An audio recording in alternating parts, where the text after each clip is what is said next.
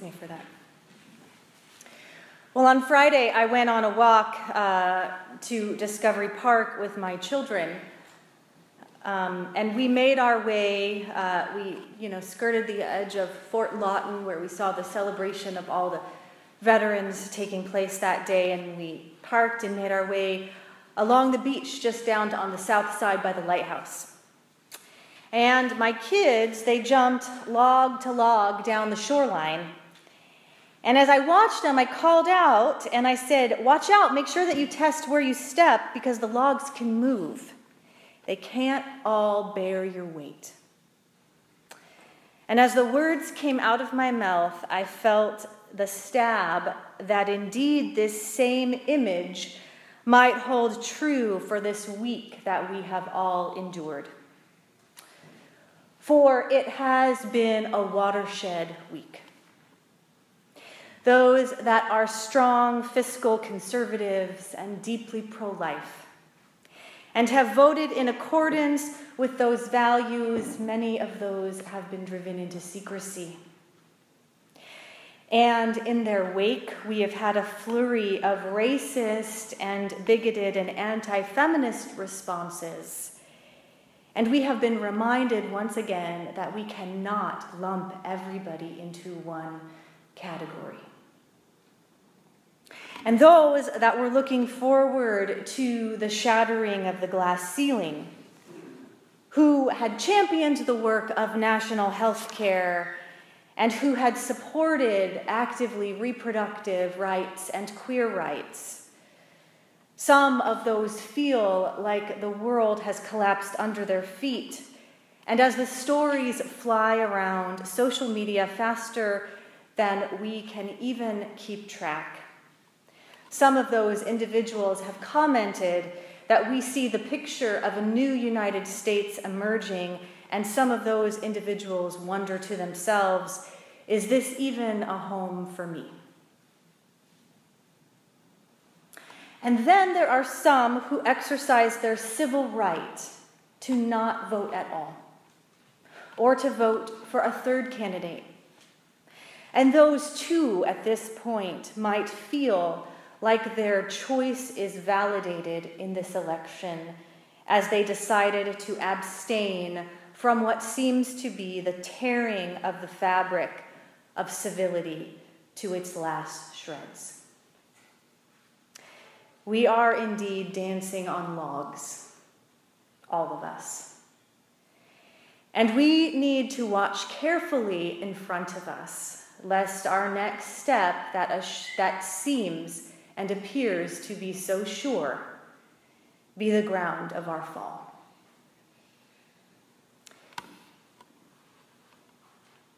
It is no accident that our text for today is 1 Corinthians 13, though this was planned 11 months ago. For it is in this text that we see some of Paul's finest work. This is his Hallelujah chorus, or one of the many. And we have done the work in these last weeks. All of us in here have worked hard as we've gotten through 1 Corinthians. And now we have the ability to really appreciate where and how Paul is giving us these words that he gives us today. We now have what it takes to start to make sense of who it is that Paul is speaking these words to.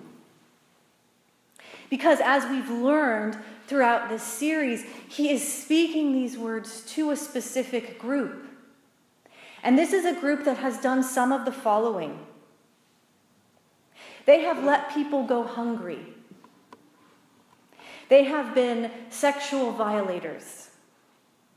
They have believed that they were above the reproach of anyone, even civil society. The Greeks have eaten the food that was sacrificed to the idols right in front of the Jews, and they have gloated in it. They have been just like us. And isn't it good news that the gospel is working here in Corinth. That a community and a church would not be surprised about the news of our headlines, but instead they might be able to offer us the words of encouragement to say, we were there too. When Paul is working with this group of people, he is not working with the perfected community. He is working with the beloved community. And there is a big difference. And so as he makes his way to the end of this letter, he begins to reach his climax. And he wants this group to know that he is not speaking in vain, that he hasn't been merely perfunctory in all of these things that up until now he has guarded them against doing. But he actually wants them to see that he has an idea, that he has a vision about what life can be like, about what it can actually embody. He wants to paint them a picture of what it means to live life in the way of love. And he points out this vision and illustrates this in ways that we have not yet seen him do before. He puts language to this word. He doesn't just throw it out there, but he actually gives them a full-bodied illustration of what the world of love looks like. Paul gets a very bad name sometimes in our culture for being a prohibitionist. Someone who guards us against, you shall not do this, or you need to do this. And he can sometimes be a catalyst for some fundamental conservative thinkers. But if you study the text carefully, you will see that he is building in his letter towards this vision where he wants his community to know what it's like to live in the work of love.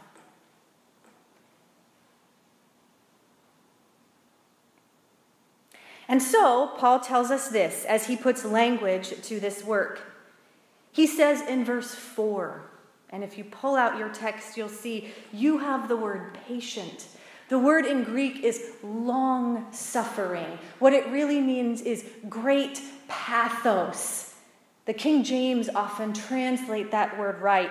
Patience. It gets a little tossed around in the English language to just assume that we wait it out. No, we suffer long. That's what the work of love is. In verse 5, you have the word resentful. The word and the feeling behind the Greek is that love keeps no record of wrongs. That it doesn't harbor the things inside that create bitterness and anger. It keeps no record of wrongs.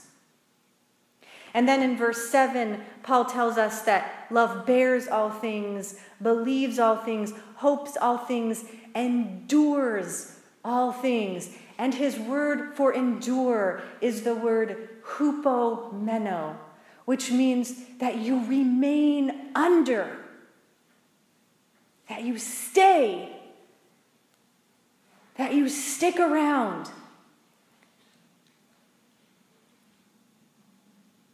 Not just that you endure silently, but that your presence remains there.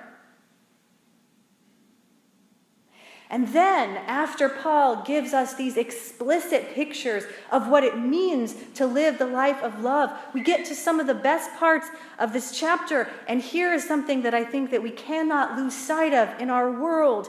In the next paragraph, Paul is going to devote the future, the great coming. He's going to devote this whole idea to the future and the great coming of the Lord Jesus. And what Paul wants his people in Corinth to know and to not miss is that the world of love is not an abstraction, but it is deeply connected to the inbreaking of the kingdom of God. For Paul, love is not just good, though it is, but it is also eternal. And by that, it lasts forever because it is a taste of the world in which that God desires us to live so badly. And by eternal, we mustn't think of the word celestial because that's too disconnected from the actual world in which we live. But that love is indivisible from the coming of the reign of Jesus, which is a historical event, meaning it will take place within the landscape of human history. And as much as we participate in the life of love, we participate in the very substance and being and reign of the coming King. And this is perhaps the greatest anchor that we can have as Christians in our current landscape and the greatest security for our foothold out there, because as Christians we believe that love actually has a face. And that ultimately it looks like the one who is the great lover of this world. And that in love looks like the great lover of this world, the one who is revealed in Jesus Christ. We will always hold fast to what his love looks like, which is the love of self-giving.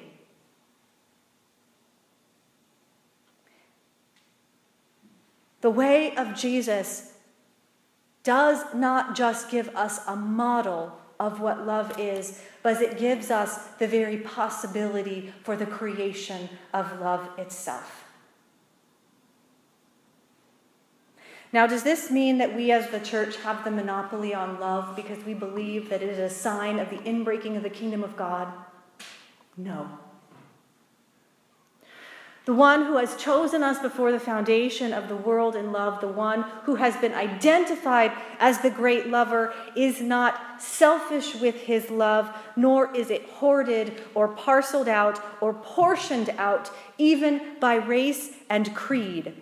Jesus Christ was fully human, and there is no human being who cannot know him, nor is there any human being who he cannot know. But as Christians, we believe that love is not abstracted, nor is it idealized, but it is enfleshed. It's embodied. It is incarnate as he is incarnate, and it is eternal as he is eternal. And as we live in love, we live, therefore, not just in tolerance and in acceptance, but we live as people who are oriented and who are already participating in the future of the cosmos here and now. For the Christian, love is not tame, nor is it safe, but it has allegiance not to anything of this world. And because of that, it can fully devote itself to everything in this world. And to miss that would be to miss the point of Paul's strongest passage about love. That love positions itself, it orients itself, it situates itself, it distinguishes itself in a body in the world in a certain way. So what does that mean for us, the church, today? Well, as a church, we have been through times like this before.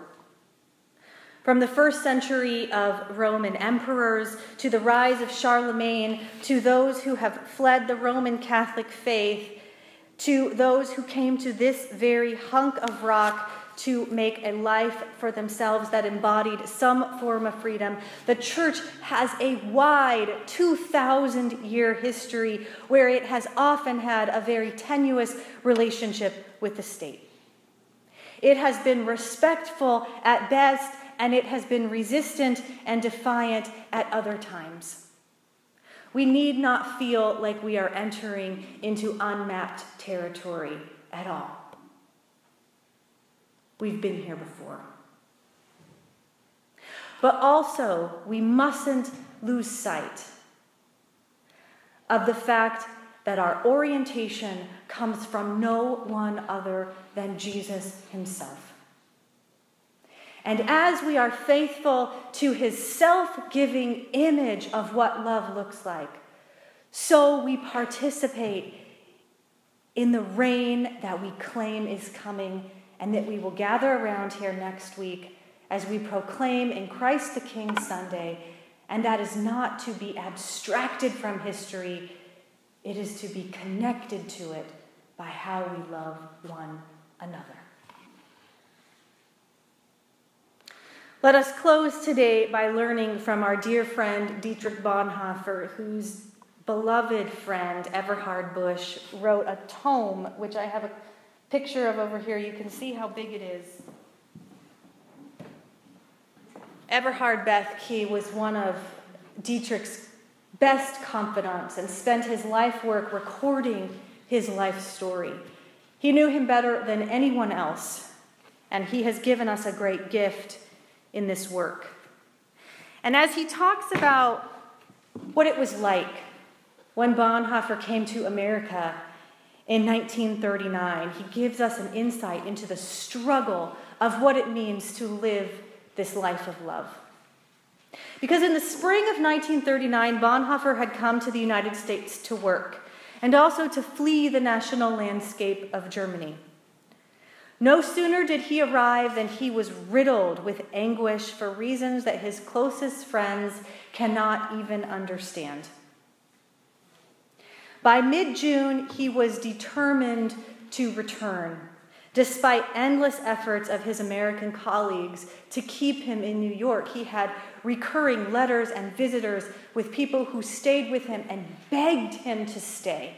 Not only did they want him around, they wanted to benefit from his work, but they did not want him to return to the place in which he would be the most at risk. And there in his home for writers in residence at Union Seminary, the person who came in after him said that the floor was littered with cigarettes and unfinished papers. So one has a picture of the toil and the anguish that he felt in making this decision. So by June, he was determined to return back to Germany, and he made this decision alone. And the best attempt that we have to understand what it is that drove him towards this is in a letter that he wrote to Reinhold Niebuhr, in some ways to make sense of what it was that he did. And he says this: "I must live through this difficult period in our national history with the Christian people of Germany. I will have no right to participate in the reconstruction of the Christian life in Germany after the war if I do not share the trials of this time with my people." And it was only weeks later that he was on a boat across the Atlantic, and we all know what happened next. But the principle is sure, that love leans in. Brené Brown, in her wonderful talks on vulnerability, uses that wonderful Leonard Cohen song as she explains what love really looks like as it is enfleshed in a broken world. She says, "It's a broken and cold hallelujah." At times, that's what it is. Because it is concretely captivated and motivated by the suffering of human life. It grows out of the way of Jesus. It is big enough to handle the turbulence of history. It is big enough to direct Bonhoeffer in his most desperate hour to return into the heart of conflict. And it is big enough for all of us in our American civic culture today. If we trust and if we are willing, it will be big enough to hold us in our coming conversations. Because it grows out of the way of Jesus, and our allegiance above all is only to him. And it is only from there and from that allegiance that we are truly free to love. We are free to love Donald Trump. We are free to love Hillary Clinton. We are free to love Ben Carson. We are free to love Chris Christie. We are free to love Tim Kaine because it is not about common ground. That is the work of civil dialogue, which is another sermon altogether. But this is about the freedom to love. The freedom to love from a distinctly Christian orientation, which means agape, long-suffering, hanging in there, rooted on the future, and allegiance to none other than Jesus Christ. Let us pray. Gracious and loving God, we have our work cut out for us. And as we are dancing on logs here in this stage of human history, we ask for the guidance of your Spirit to move us, to direct us, to help us to recast the vision of what love is, and to remind us that the conversation of common ground is a different one. But it starts with the orientation of love. So let us be captivated by this vision that Paul gave to a very broken community in Corinth. And as he believed that it would restore and renew them, so let the image of Jesus Christ restore and renew us. In your name, amen.